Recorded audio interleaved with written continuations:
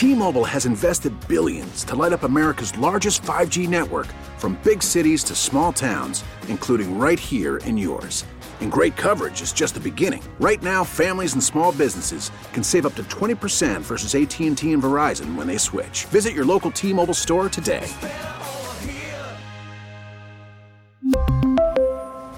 Plan savings with 3 lines of T-Mobile Essentials versus comparable available plans. Plan features and taxes and fees may vary. Baseball is in full swing. NBA playoffs are heating up, and your NFL team is gearing up for training camp. Listen to the latest on the teams you love here on the Odyssey app. The biggest sports radio stations in the country, providing unrivaled local coverage of their teams, all in one place. Exclusive interviews with players, coaches, and team executives, streaming live and always available on demand. Stay in the know with your favorite teams right here on the Odyssey app. Among Illinois' upcoming congressional elections, the battle for the 14th district will be one of the most closely watched. 2 years ago, riding the blue wave, Democrat Lauren Underwood took a traditionally Republican seat away from incumbent Randy Hultgren to become, at 32, the youngest African-American woman ever to serve in Congress. Now she's trying to keep that seat, challenged by a man whose name is literally a household word. But the odds are in her favor this time. Hello, I'm political editor Craig Dellamore, and this is At Issue.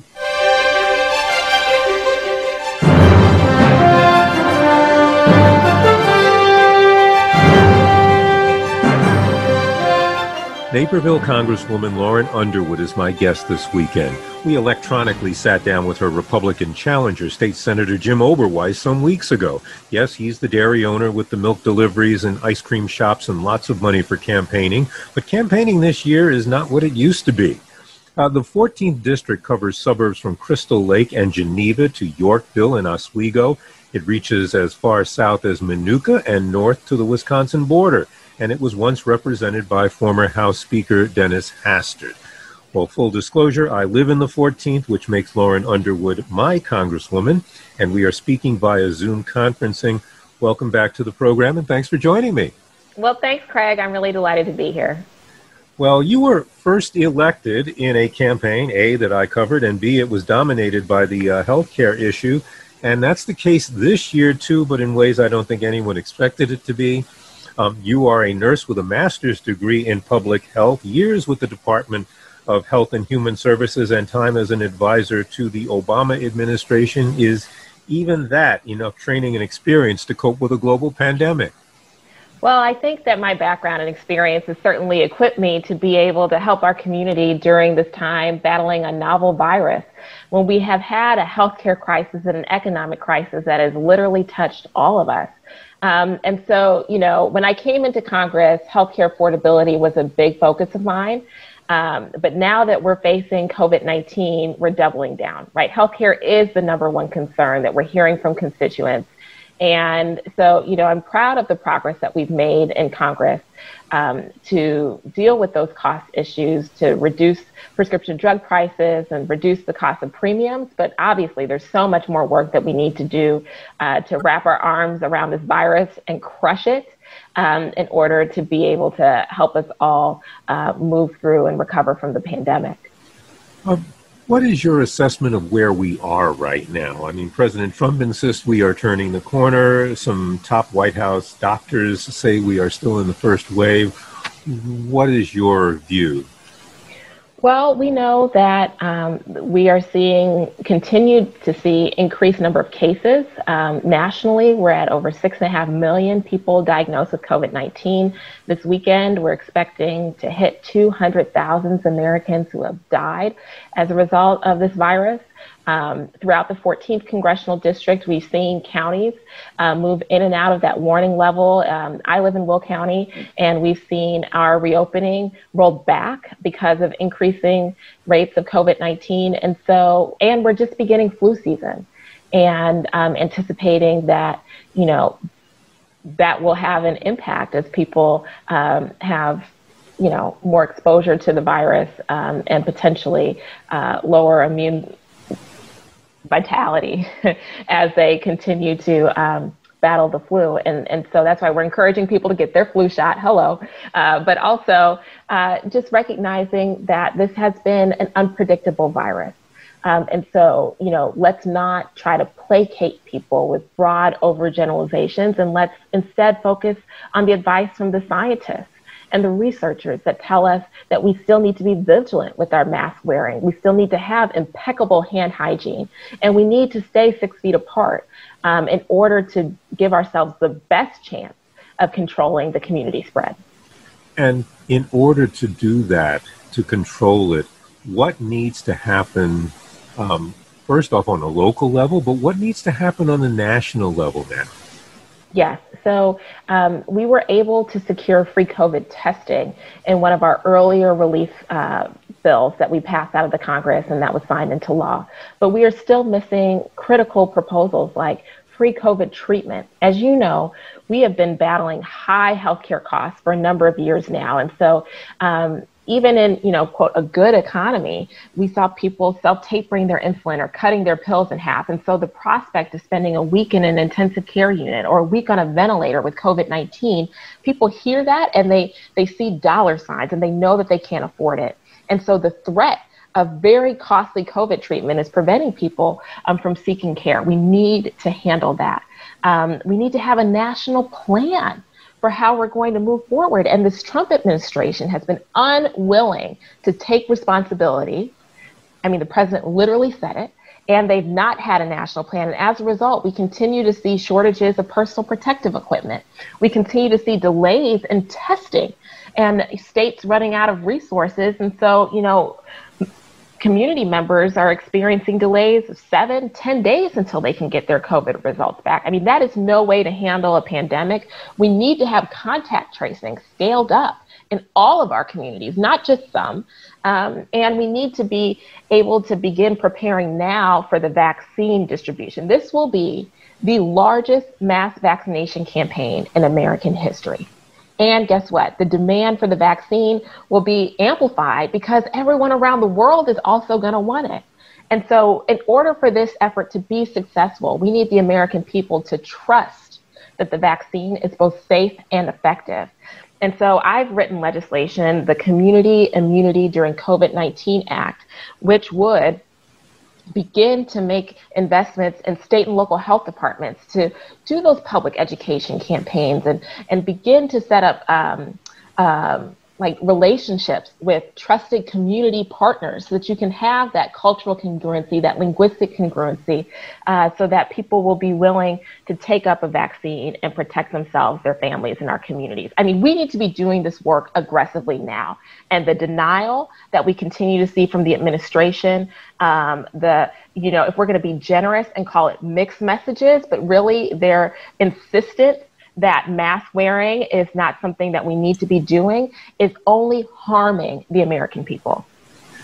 Now, the administration is aggressive on another front, and that is trying to make sure that this vaccine gets to people before Election Day. And it's almost been stated in that way, but certainly it's the end of October is now the way they're saying it. How concerned are you that the pushing out of this is going to undercut the trust? I mean, and I know people who are saying, "Oh, they're doing this too fast. I'm not sure I want to take the vaccine." How harmful can that be?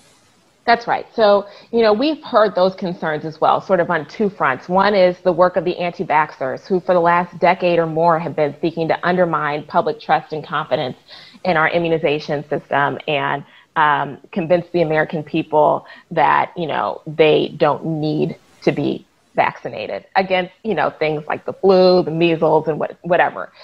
Then we're also seeing this dynamic play out around the COVID vaccine among people who believe in science, who've immunized their children, who are up to date on their own routine immunizations, saying things like they don't want a Trump vaccine. In both scenarios, it's incredibly damaging. And so, I think that Dr. Fauci has been very clear that the president's statements are overly optimistic. They are not grounded in the realities of the phases of vaccine development. We've seen reports from the Food and Drug Administration, which is the agency at the federal level that is charged with reviewing the clinical trial data and making those authorizations when something is FDA approved, right? That's what it means that the vaccine would come to market.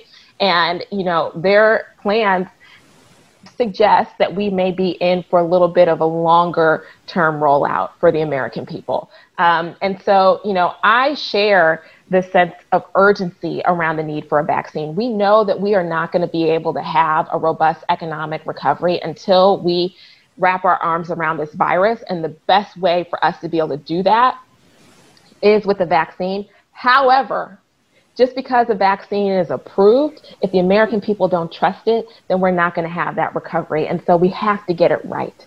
And it needs to be safe and it needs to be effective. Are you confident that the people who are going to be doing this, the drug companies and the regulators, are going to feel the obligation to do it right, even if it takes longer than the president wants? Well, we've seen the Food and Drug Administration be politicized. We saw it earlier on with COVID-19 with their emergency use authorization approval of hydroxychloroquine as a potential treatment for COVID-19 against some of the scientific evidence. And then we saw the FDA have to walk that back after the president embraced it as sort of this miracle drug. We also then saw later in the summer something similar happen with a treatment called convalescent plasma. And so I do think that those fears are valid, but the Food and Drug Administration is an independent agency. And it was designed to be independent and free from political influence in order to do this work in a way that has the utmost scientific rigor. That's why the Congress and our oversight role is so important. When we ask for, the commissioner of the FDA to come and testify, it's not because we want some kind of political theater. We want to hear from the person accountable to tell the American people and update us on their work, what they're finding. And we need to create pathways for these experts to be able to communicate directly with the American people. And what we've been seeing in this Trump administration is a sidelining, is a muzzling, is a discrediting of some of our leading public health voices. In a way that is extremely damaging to public confidence. And so, I think that the drug companies have been certainly aware of this dynamic. We saw a few companies even this week publish some of their plans, like their roadmaps. That's what they were calling it in the summaries that I read from Politico earlier. I think it was in the news like this morning. And so I think that's an encouraging sign as more drug companies do that. And then also as we can continue to hear directly from the scientists in an unfiltered way about what's going on at the FDA so that the American people can be confident in the process. Now, your opponent, Jim Oberweis, urges people to wear masks. He faults the president for not doing so. Where, if anywhere, do you feel he's been wrong on coronavirus? The president? No, Jim Oberweis, your opponent. Oh, I will say this. Mr. Oberweis is not a healthcare expert, and I encourage our members of our community and the American people to consult healthcare experts when seeking information about the coronavirus. And so locally, we have experts at our health department. These are extremely dedicated people that live in our communities that have all types of data and recommendations available, easily accessible online. You can check out the Illinois Department of Public Health. I think we've all been just so impressed by Dr. Ezike day in and day out. She continues to step up and speak clearly to Illinoisans about what's going on with COVID in our state. And then obviously the Centers for Disease Control and Prevention and their recommendations on mask use is the gold standard. And speaking of mask use and, frankly, people seeking information, do you see long-term effects in what has happened this year where the wearing of masks, something that would have been simply medical advice and people would hear it and take it, that it has become a political issue? Do you see long-term effects in the politicization of this kind of stuff where people can argue about whether or not they should do what medical experts tell them? Yes, I do. But I sort of think it's sort of two things are happening at the same time. One, we have to acknowledge that this has been a deeply traumatic experience for the American people. We are in a pandemic. We are socially isolated from one another. Many of us are experiencing financial distress. We've lost our jobs, can't afford our rent or our mortgages, and, being isolated, being scared, and having this real need. Then, people are being asked to change their behavior in such a significant way, wearing a mask. I think that some people are just tired. And I understand, right? They want the coronavirus to just go away and things to return to normal. And I think that some people are expressing that fatigue by getting lax in their mask wearing. That is not politicization. That is us needing to continue to reinforce in our social networks that mask wearing is socially acceptable. Your mask protects me and my mask protects you. And that's why we need to do it, because we care about one another. Right. And I don't hear that message as much anymore. We were all in Illinois. That was the message in the spring, and people believed it. And we were united in trying to battle this virus. But as the months have sort of passed, I think people have gotten frustrated and tired. And I would like to see all elected officials, and I would like to see all leaders sort of return back to that line of messaging. Now, I do think that the president is wrong. And it is dangerous. And we've seen the number of cases that come out of these rallies where he has thousands of people packed in together, breathing heavy, laughing, chanting, spreading their, droplets and infecting one another. And we've seen people die. And that is not the way to lead through a time of crisis. And so, long term, I think that, the public's confidence in our healthcare system is certainly something that is fluid, and we should not be having our elected officials, and certainly not at the highest levels of government like the President of the United States, undermining his own healthcare appointees, his healthcare officials, by not role modeling best behaviors and actively putting the American people at risk by holding these types of large gatherings. You're listening to WBBM News Radio's At Issue. I'm Craig Dellamore, and we're talking with 14th District Congresswoman Lauren Underwood. We are recording this interview via Zoom. One more thing on COVID-19, and that is the long-term effect of on the economy is another issue. And we talked about this a couple of weeks ago. We know it's leaving states short of tax revenue. That's right. Congress is considering legislation that could help with that. You were confident then that something was going to happen positive. Yeah. How confident are you now, since it still hasn't happened? Well, I just got back from a week in Washington, got back this morning. Obviously, there's been some what I would call conversations through the press. Not quite negotiations happening, but communication, and that's a positive step forward. I'll say this, one of the key sticking points had been that the president had expressed a lack of willingness to support funding for state and local governments who have, as you mentioned, Craig, had some real challenges in the face of COVID-19 due to loss of revenue. This week, we've seen some progress from House Republicans expressing a willingness to offer significant funding in the hundreds of billions of dollars to support state and local governments. Obviously not as much as we put into the HEROES Act, which passed the House this spring. But, I think that we are not, when I say we, the House is not as far apart from the Trump administration as we might have been some weeks ago. So I remain optimistic. And I think that obviously the level of need in our communities has only increased since the House passed the HEROES Act in May. And in the face of rising case rates and increasing financial distress in our communities, we need to be aggressive in offering the resources to help individuals, to help small businesses, to help communities be able to respond to the virus. I think that a compromise is possible. We have 2 more weeks on the schedule that we're supposed to be in Washington. I will be there trying to work with my colleagues on a deal and, to certainly do my part in this endeavor. And I hope that the senators in particular share that same sense of urgency, because we have not seen movement out of the Senate. What I think that people have missed, to be candid with you, Craig, is that, the House passed a bill in May. The Senate has passed nothing. And so we all remember those early civics lessons that we had in elementary school about how a bill becomes a law.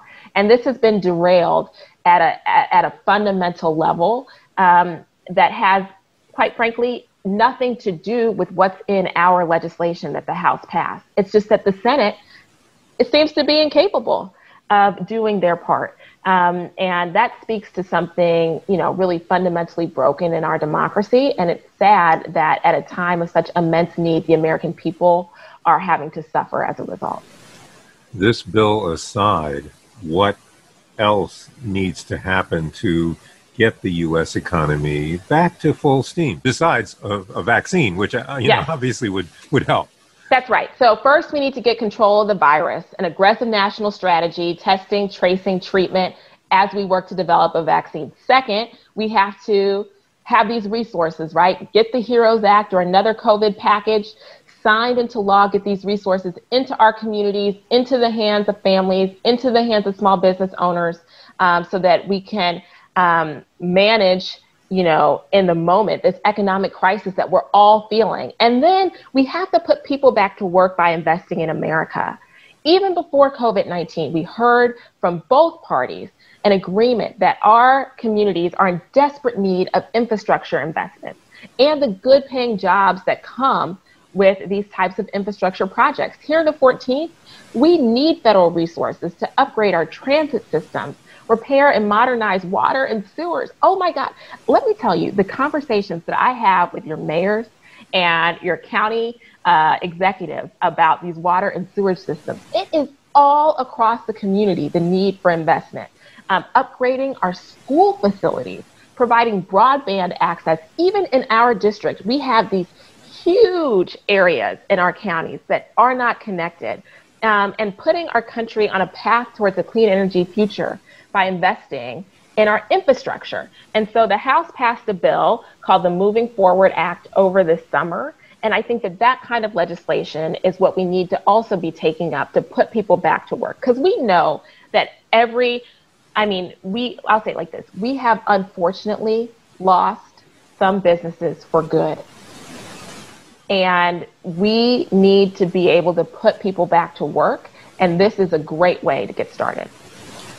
I want to double back on healthcare just a little bit, but not COVID, because that's another big issue. It's the issue that got you elected, and that is what our healthcare system is going to be or become.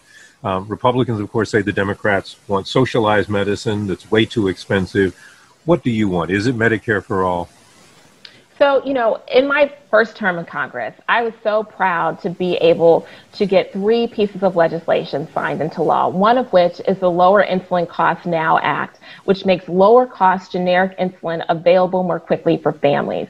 We've been laser focused on this effort to lower out-of-pocket healthcare costs, improve the quality of care, and end disparities. Another one of my bills, the Healthcare Affordability Act, which says that no American would pay more than 8.5% of their income on premiums on the marketplace, was passed as part of the Patient Protection and Affordable Care Enhancement Act, which was an ACA enhancement bill earlier this summer. This is important because in our community, it's not uncommon for people to be spending 20 or 25% of their income on premiums. And so when we talk about lowering out-of-pocket costs, this is what we need to be doing, lowering prescription drug prices, lowering these premium prices. I recognize that that's not enough, but I also was elected in a time of divided government, Craig. And so, these are concrete, reasonable, effective solutions to help families be able to afford the health care that they need. I think that moving forward, I would love to see that ACA enhancement bill signed into law. We, I think, are going to have an opportunity to get a public option in place, which, to me should have happened a long time ago. That's, like duh. And, I think that we're probably going to have an opportunity to lower the Medicare eligibility age. And I think that in tandem, sort of those three things, right? Clean up on the ACA and making some, needed improvements, create a public option for people to buy in, and then lowering the Medicare eligibility age kind of takes some of the intense pressure that we experience in these healthcare conversations lifts it a little bit. And then we can have a conversation about where we want our healthcare system to go, right? Like what kind of transformational change do we want to see? And really have focused, thoughtful conversations about that. I touched on it earlier, and I just want to double back on this idea of disparities and equity in healthcare. In the United States, for far too long, we have seen Black communities, brown communities, right, people of color being disproportionately impacted by disease and death. The spotlight has been shown brightly during the time of COVID-19 on these extreme disparities, but we've been working hard on my time in Congress on an issue of maternal health, right? Black women in our state of Illinois are 6 times more likely to die as a result of childbirth, and that should never, than white women.